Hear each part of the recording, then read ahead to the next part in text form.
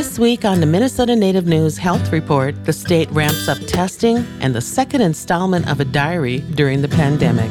I'm Marie Rock. We've been collecting questions from the community, and we are calling on Dr. Nick Lennertz from the Minnesota Department of Health to help answer them. Lori Stern reports. Dr. Nick Lennertz is an infectious disease doctor for the State Health Department, and he's also part of the Tribal Healthcare COVID-19 Response Team. He joined MDH just in time for the pandemic. Before that, he worked on White Earth for the Indian Health Service. He says there's a lot to be learned because the COVID-19 virus is so new. He and others at the health department are urging people to get tested soon if they were part of recent protests over the murder of George Floyd.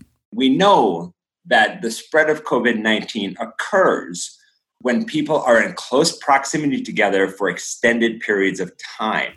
Dr. Lennertz says it's great that many people wore masks, but there are still reasons to get tested. We're always touching our masks, adjusting our masks, maybe pulling it down to talk to somebody. The proximity and the duration of time we spend near each other, as opposed to, the difference between having a mask and not having a mask.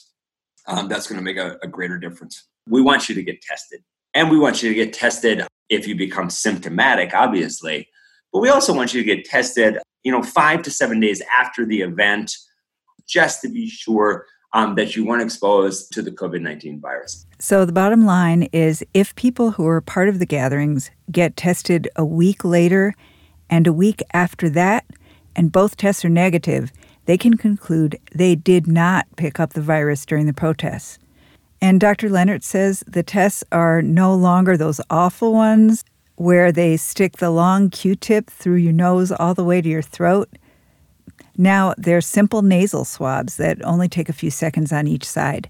We've now learned that you don't have to go all the way up to the nasopharyngeal area. You can now use just the nares. And so it's almost like again, to be blunt, it's almost like if you were to stick your finger in your nose, it's that area. Testing sites should be easy to find, and there are more every day. Ask your provider or go to the Minnesota Department of Health COVID-19 website and put in Find Testing Locations. For the Minnesota Native News Health Report, I'm Lori Stern.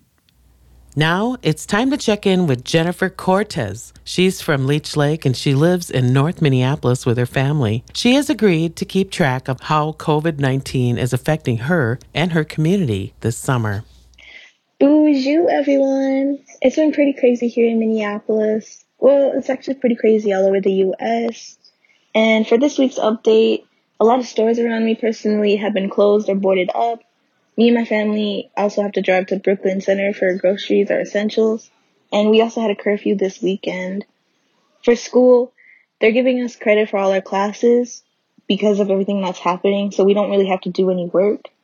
And a lot of people around my neighborhood, or just south side of Minneapolis as well, are donating food so that people who lost the ability to get food from their local stores are able to have these resources.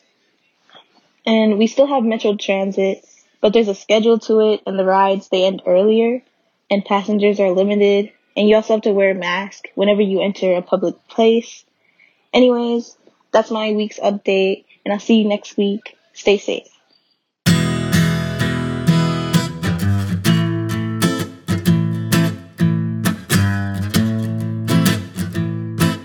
Thank you for joining us for our new program covering the pandemic. We hope you will help us make it useful in the coming weeks.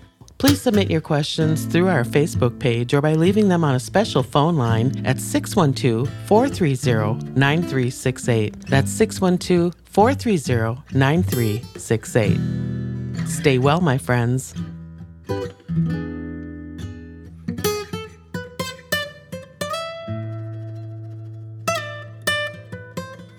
This Minnesota Native News Health Report is produced by Ampers, diverse radio for Minnesota's communities, and supported by a grant from the Minnesota Department of Health. For more information, go online to minnesotanativenews.org.